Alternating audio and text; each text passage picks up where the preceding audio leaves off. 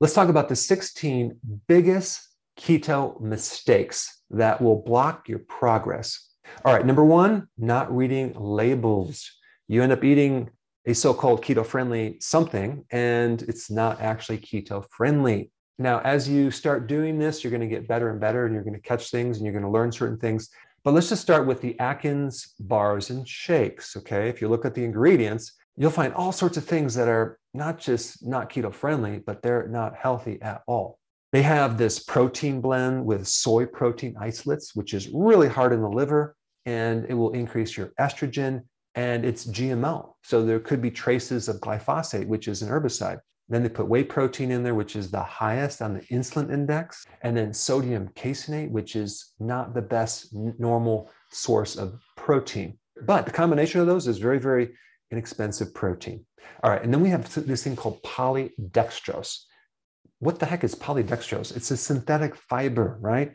And they'll say that, oh, it's a fiber, so it's not going to increase insulin.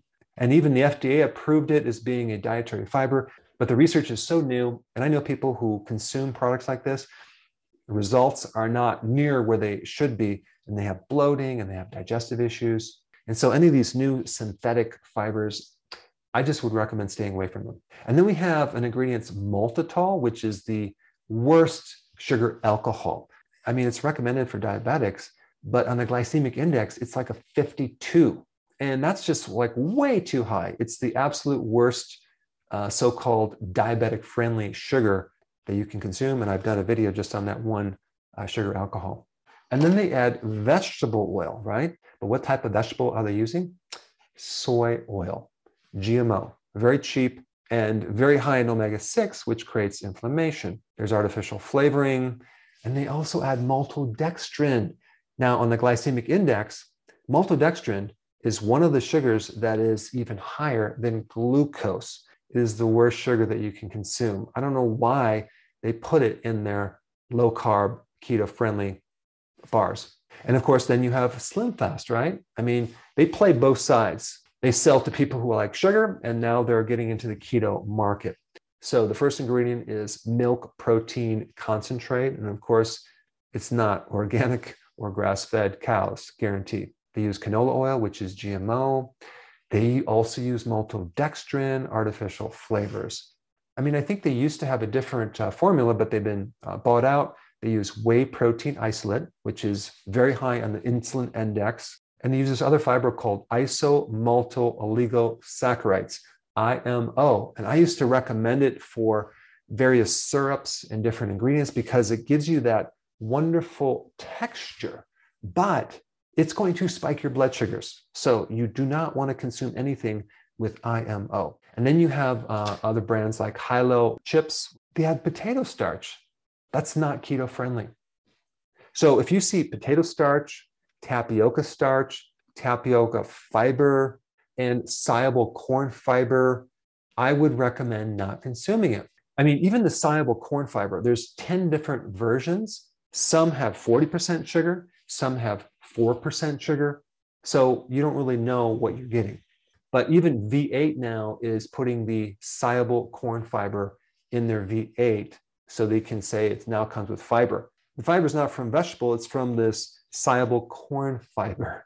Now, I just need to say this really quick. The study that they did with soluble corn fiber, and they said it will lower your blood sugars. Well, they're comparing it to glucose. So that's the control. So if you're comparing it to glucose and it lowers your blood sugars more than glucose, then they can say it lowers your blood sugar. But they sometimes fail to mention that they're comparing it to glucose. So number one, very important, read the ingredients always, especially in the beginning, so you get used to it. All right, number two, not looking at the serving sizes. There's a couple points about this. Number one, maybe you look at the carbs in salad dressing and it says 2 grams of sugar, right? And that is per serving size, not per bottle. So it's like per teaspoon. So who would use 1 teaspoon of salad dressing on their salad? I might use 6 or 7 or even 8. So you have to multiply the serving size by the sugars or the carbs to get the actual value. The other little trick that they use is it's called a roundup trick. Let's say a carb has 8 carbs. It's less than 1, so they round it to 0. So if you increase the serving size, you could be getting a lot of carbs, but not knowing it because of this rounding little trick that they use. All right, number 3, judging your success based on weight loss. Let's say you started the ketogenic plan and you didn't lose weight in the first week and you go, wow, it didn't work. I'm going to quit. What you have to realize is that the first fat that's going to be burned is the fat inside your liver. Okay. A really interesting study that shows that you can reduce 50% of your liver fat within the first 14 days. So your body is going to get rid of that before your belly fat. So you may not see much weight loss initially, especially since you have to get healthy to lose weight. The concept of get healthy to lose weight is very, very, very important. You don't lose weight and get healthy. You have to get healthy, then lose the weight. And you might want to let that sink in because it's a heavy concept. It is something that is very opposite of what people have been telling you. Your whole life, they've been telling you to just lose weight so you can get healthy because obesity is a health risk. Well, actually, it works a lot better if you just focus on your health because the weight will come off as a natural consequence of being healthy. And sometimes getting healthy takes a little bit longer, especially if you've been eating poorly your whole life. All right, number 4, comparing your results with others, like your spouse. Not a good idea. It's very discouraging, especially if you're a woman and you're comparing your weight loss to men because men don't have as much estrogen. And so women have estrogen and estrogen makes fat, especially around the hips, the buttocks, the thighs. So you can't really do a good comparison. All right, number 5, not consuming enough salt. When you're on a ketogenic plan, you're going to lose more salt. And if you don't add more salt, I'm going to recommend sea salt, not table salt, you're going to feel weaker. You're going to feel the keto flu. So add more salt to prevent those 2 big symptoms. All right, number 6, the cheat day. I don't know whoever came up with the cheat day, but I'm not going to recommend a cheat day on this plan. I mean, would you recommend a cheat day when you're married? Let me find out. Hey, honey, Karen, I had a quick question. Yeah. What do you think about this concept of a cheat day for a marriage?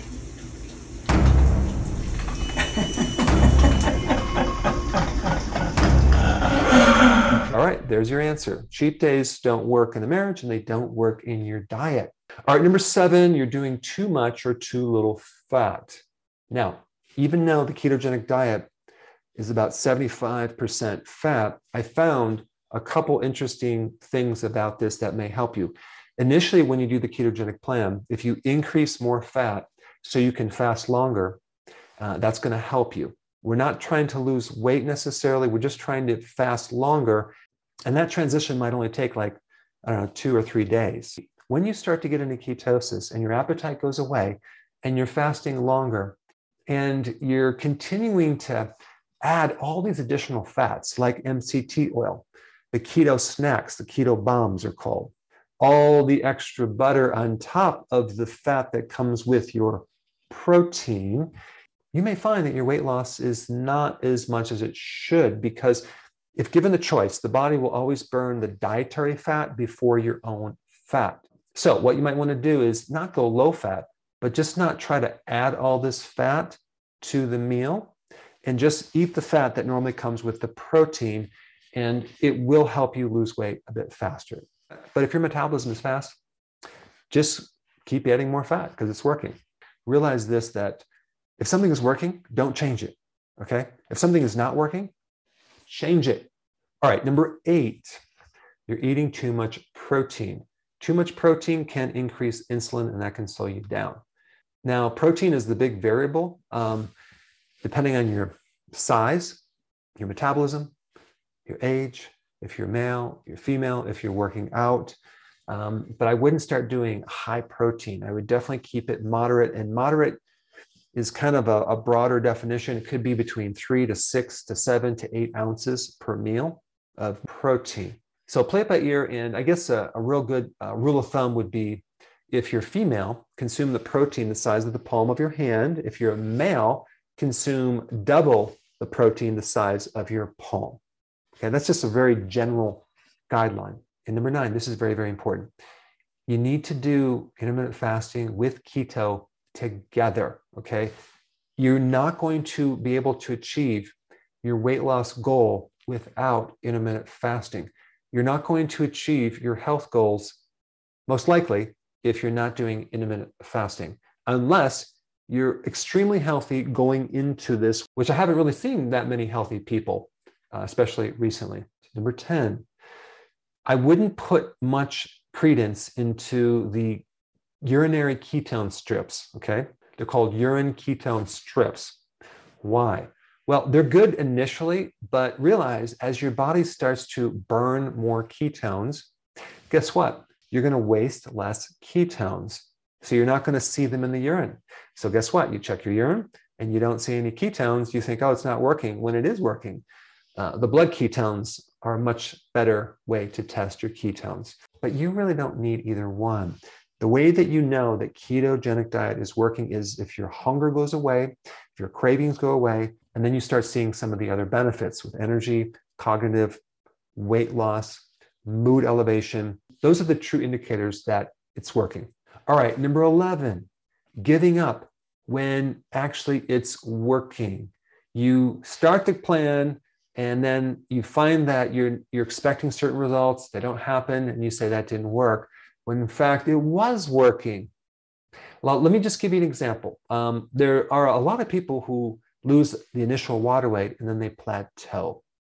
And then they might not lose weight for a while, or they might lose 1 pound a week. And they don't realize that the most a person could lose, if they're healthy, is 2 pounds. The average amount that a person will lose is 1 pound. That's normal. And so they're expecting something like 5 pounds when that's not realistic. And so 1 pound weight loss per week is actually not too bad. It's pretty good. But on some people, they may have to get healthy first and their stomach starts shrinking. Their clothes are looser. Why? Because they are growing more muscle tissue.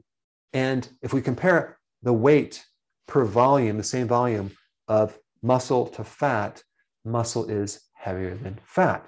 So they might not lose weight because they're growing muscle, they're healing because of all the growth hormone, but they are shrinking because the fat cells are getting smaller. All right, number 12, and I think I already mentioned this, but you're changing something when it's working. You never want to change anything if it's working. Just ride the wave. When you evaluate someone, you're basically comparing what they did before to what they did now, and you're looking for any changes that occur.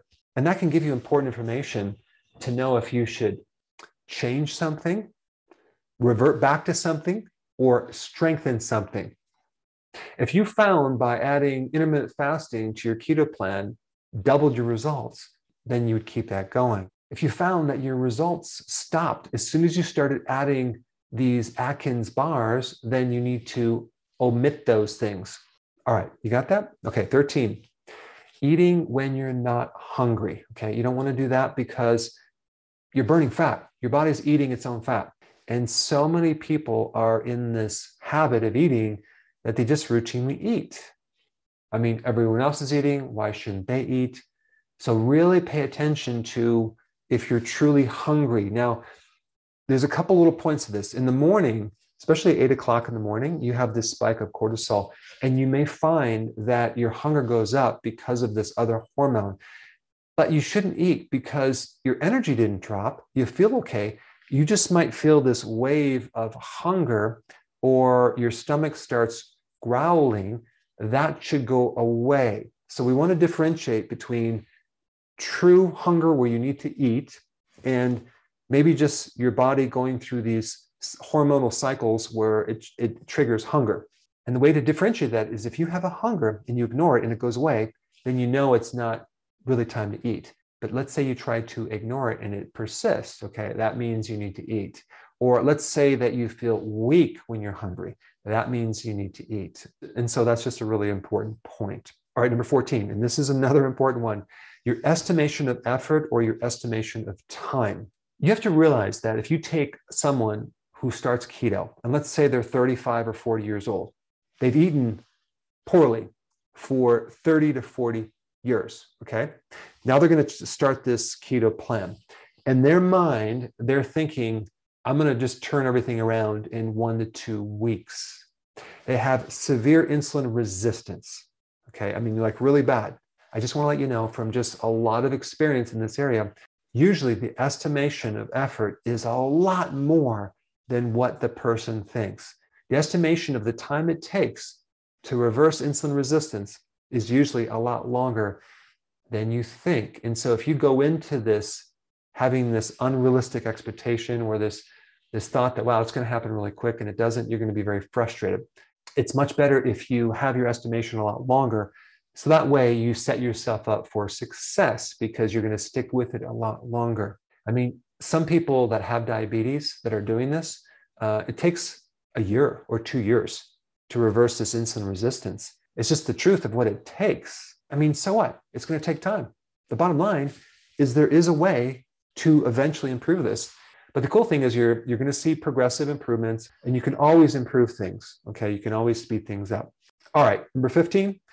I kind of already covered that, but there's a difference between hunger and your time for eating. And I think the best indicator is if you're feeling fatigue or you're feeling, dizzy or lightheaded or weak, you need to eat.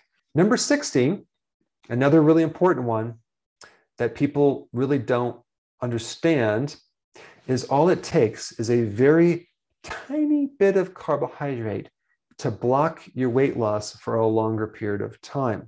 In fact, this was in guidance physiology, and I've done videos on this. It takes a small spike of insulin, which is triggered by carbohydrate, to block your fat burning. So let's say, for example, you consumed a piece of bread or a half a glass of wine. Just realize that that can block fat burning for 24, 48 hours. So I'm just telling you this because if you're doing this program and you're not 100%, you're sort of doing it, and let's say every other day you're doing carbs and you're not seeing results, then you know why. Now, especially if you went hog wild drinking all this alcohol, let's say on Friday night, chances are you're not going to be back into ketosis until Monday or even Tuesday.